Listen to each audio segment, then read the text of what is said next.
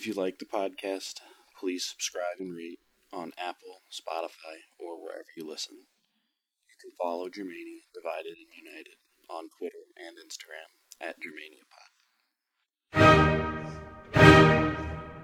Hello, welcome to Germania Divided and United.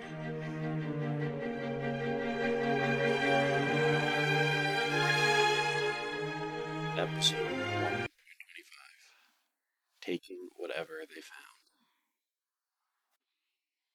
Following the execution of Stilicho in August of 408, the Western Court of Ravenna fell under the influence of one of Honorius' ministers, a man named Olympius.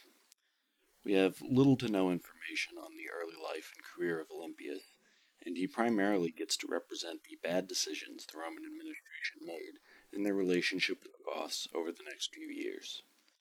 So if you find yourself getting upset about the stupidity and cruelty of the imperial decision-makers during this period, I want to reassure you that Olympius is eventually executed, for other reasons, which is almost as good as justice. With Stilicho now dead, the Romans decided that they did not need to hold themselves to the treaty they had made with Alaric, and the payments to the Visigoths were halted. This left Alaric with little recourse to invade Italia once again, to put pressure on Olympius and Honorius to honor the agreement. So, it must be time for another great battle between the Goths and the Romans, right? Well, not quite. Olympius was able to depose Stilicho by riding a wave of anti-barbarian sentiment to power. Between paying off Alaric, to sending soldiers to fight Constantine III rather than the Vandal invaders, to the recent settlement of defeated Goths following the invasion of 406, the degenerates of Rome, as Gibbon put it, believed that Stilicho had too much priority on protecting and providing for outsiders. So Olympius needed to show those people that he had his priorities straight, and that it would be Roman first under his leadership. So keeping in mind that I just told you his decision was going to be stupid and cruel, what policy initiative do you think Olympius decided to pursue to satisfy the Roman citizens? Do you think he offered them some kind of tax relief? Or that he negotiated some kind of settlement with Constantine III? Maybe he decided to expel some of the recently settled Goths from the empire. Not quite. These recently settled Goths were the families of the warriors who Stilicho had enrolled in the legions. Providing their families with stability and security was an important piece of keeping the warriors loyal to the Roman army. Olympius sent an order throughout the western provinces that these Goths were to be identified, apprehended, and slaughtered. Every man, woman, and child. I am not eloquent enough to properly condemn the immorality and monstrosity of this genocidal order, nor am I eloquent enough to convey how pointlessly stupid and self-defeating this order was as well. The Roman legions really needed the Gothic reinforcements that had been so recently conscripted, and when they heard that an order had gone out to murder their families, these soldiers all deserted immediately.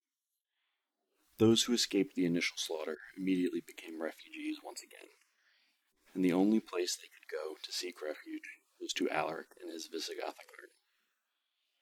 Some of the sources record that Alaric's army added 30,000 warriors in the aftermath of this order, as Goths flocked to his banner.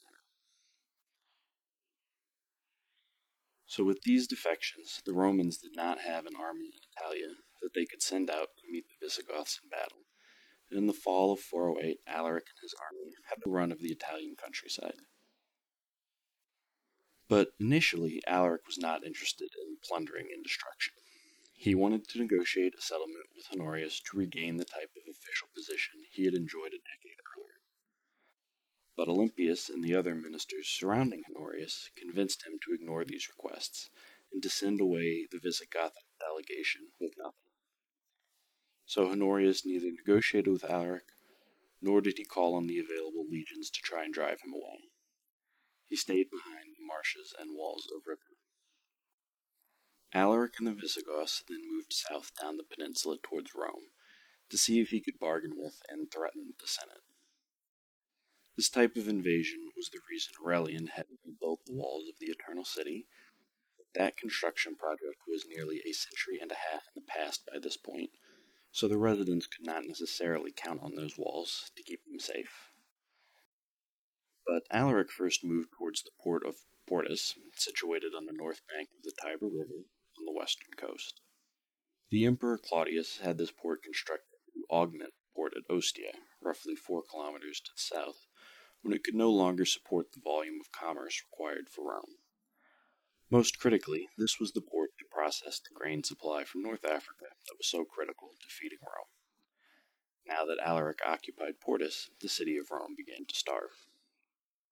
With the court at Ravenna doing nothing, the Senate agreed that they needed to reach some kind of agreement with the Visigoths. With no access to public resources, the senators took up a collection, finally agreeing to pay Alaric a substantial sum: 5,000 pounds of gold, 30,000 pounds of silver, 3,000 pounds of pepper, along with thousands of fine silks and scarlet fleeces. As the Visigoths broke off their siege of Rome and moved back to Tuscany, tens of thousands of slaves, many of them ethnic Goths, fled the city and the surrounding area to join Alaric. After making these concessions to Alaric, a delegation of senators and church officials went to Ravenna to encourage Honorius to make some kind of long-term arrangement with the Visigoths to prevent future conflict.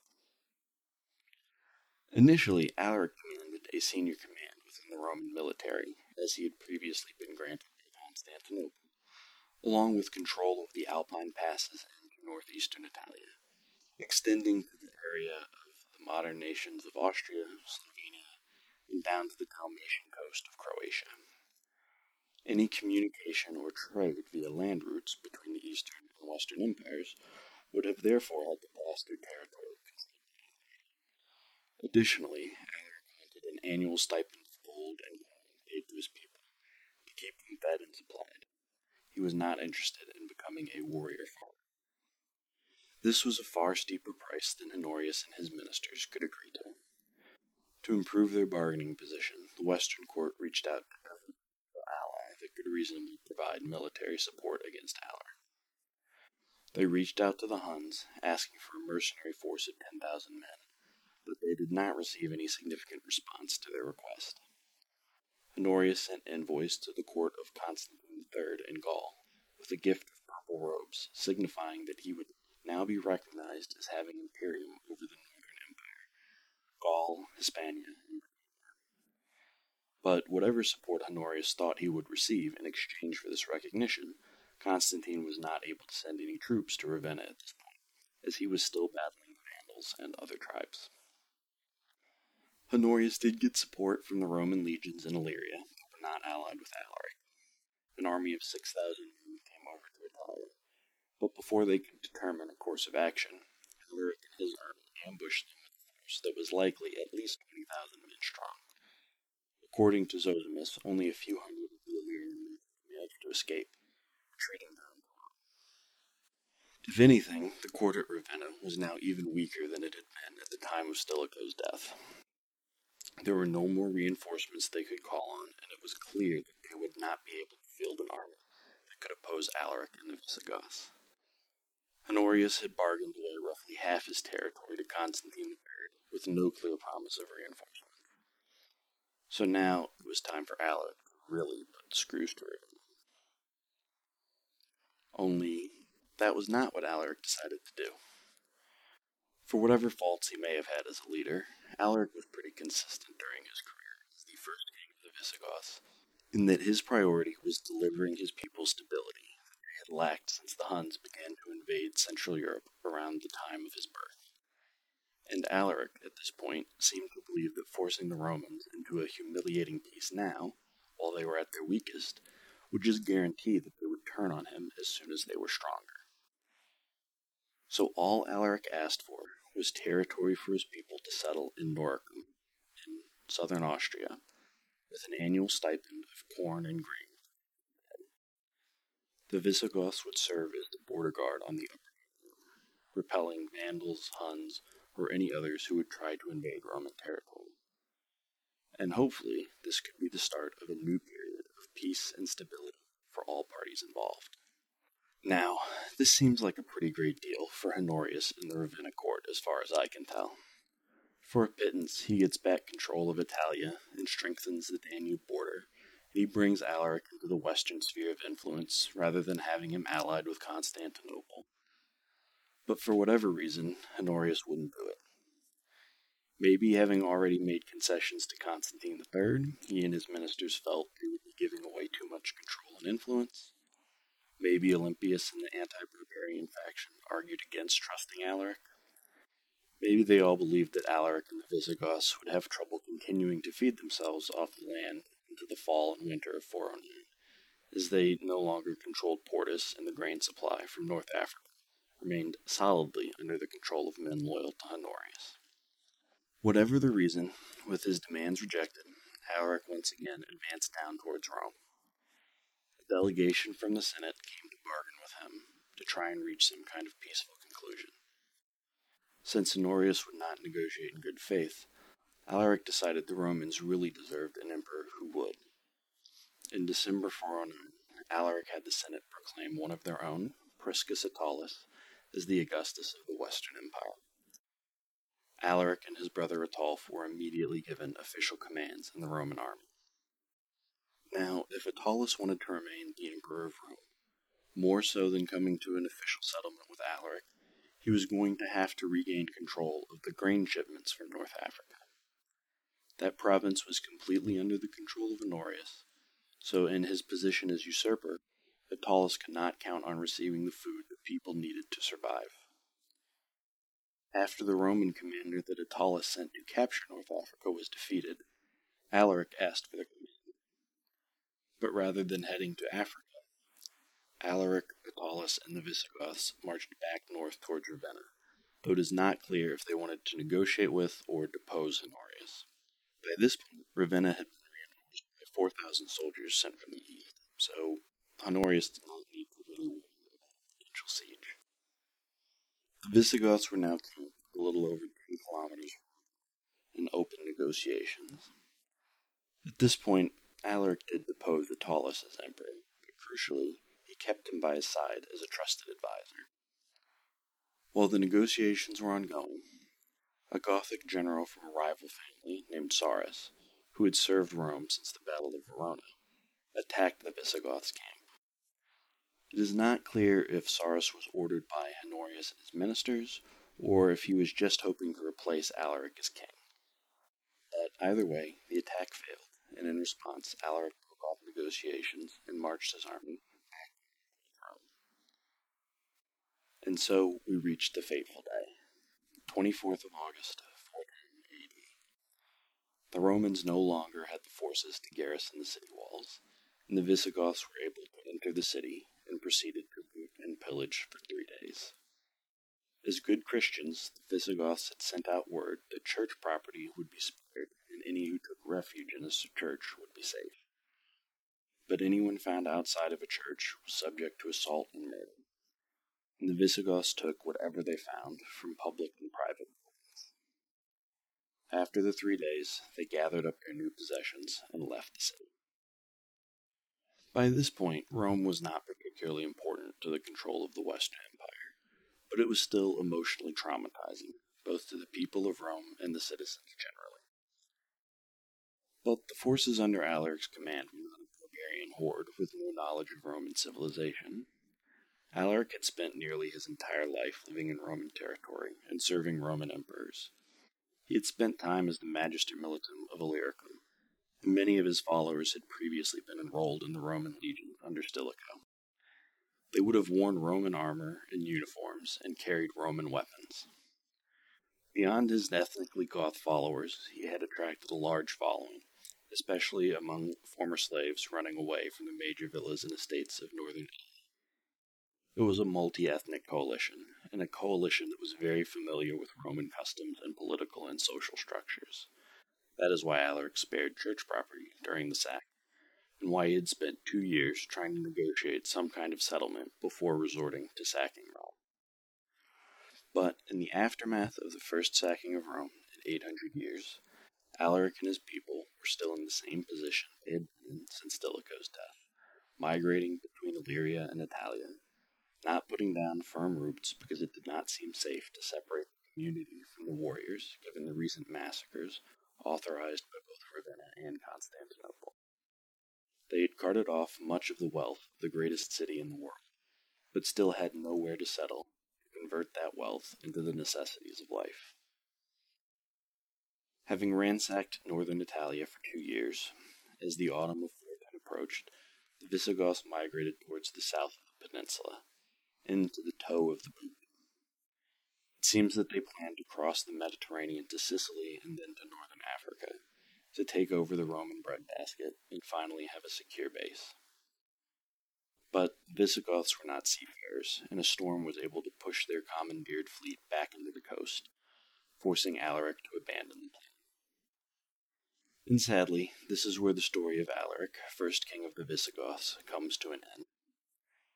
Sometime in late 410 or early 411, less than 6 months after the achievement that would ensure his name throughout history for eternity, Alaric came down with a fever, and he died. In order to create a final resting place for their king, where he would not be disturbed, Jordanus writes the Visigoths diverted the course of a nearby river, dug out a grave for Alaric and a large amount of the treasures he had captured, and then returned the waters to their natural channel. Neither Alaric's body nor any of those treasures have ever been found. I must admit that I have conflicting feelings about Alaric and his legacy. When I started sketching out these episodes leading up to the sack of Rome, I was considering making the argument that Alaric was mostly a failure as the king of the Visigoths, that he constantly overplayed his hand, and that he was beaten easily by Stilicho any time, and then that he was only able to sack Rome at all because the court around Honorius deposed Stilicho without having a clear succession plan in place for military leadership. That the sack of the Eternal City represents Ravenna's failure more than Alaric's success.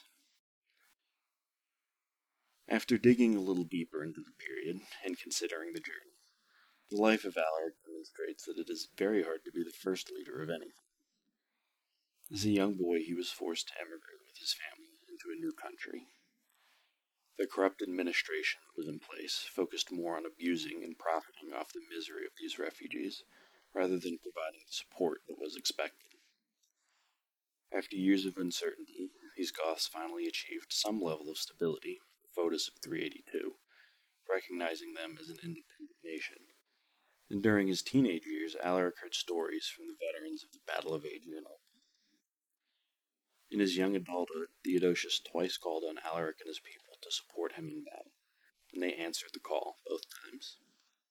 It must have seemed that there was a path for these Goths to integrate into Rome in their time, as many people had over the centuries. But in the aftermath of the Battle of the Frigidus and the death of Theodosius, the lover of the Gothic race, the relationship was strained.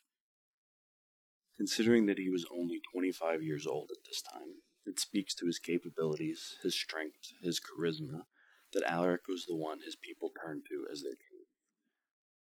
Over time, as his mobile nation moved through the Balkans, down to Greece, and over to Italy, they picked up new members from runaway slaves across the empire. His Visigothic nation was a multi-ethnic nation by the time of his death. Alaric spent his entire reign trying to negotiate a stable place within the Roman hierarchy for himself and his people. Many Germanic people served within the Roman administration during this time, but in both the West and the East, their identity was eventually used against them, and in the aftermath, anti-German sentiment led to slaughter. If Alaric was occasionally bold in his methods, as when he invaded Italia in 401, it was pretty clear that he did not want to be forced into bargaining from a position of weakness due to the dire consequences it could have. Alaric is remembered as a warrior king, so it is somewhat ironic that he never really defeated the Romans in an open battle. He was crushed at the Battle of Verona, and the best that could be said about the other major battles was that they were inconclusive. His ambush and slaughter of the Illyrian troops coming to reinforce Honorius is probably his greatest military success as king. In Simon McDowell's book, The Goths, Conquerors of the Roman Empire, he points out that the event Alaric is most remembered for, the sack of Rome, represents what might have been his greatest failure as king. He never set out to be a destroyer of Rome or to capture the Eternal City. He was trying to negotiate a permanent settlement and position for his people within the empire. The refusal of Honorius and the advisors around him to make any kind of good faith effort to reach a compromise forced Alaric's hand, and in the end he never did lead his people into a stable kingdom. But the Visigothic identity coalesced around these followers, and eventually they would form a kingdom on the Iberian Peninsula that would last until the Muslim conquest.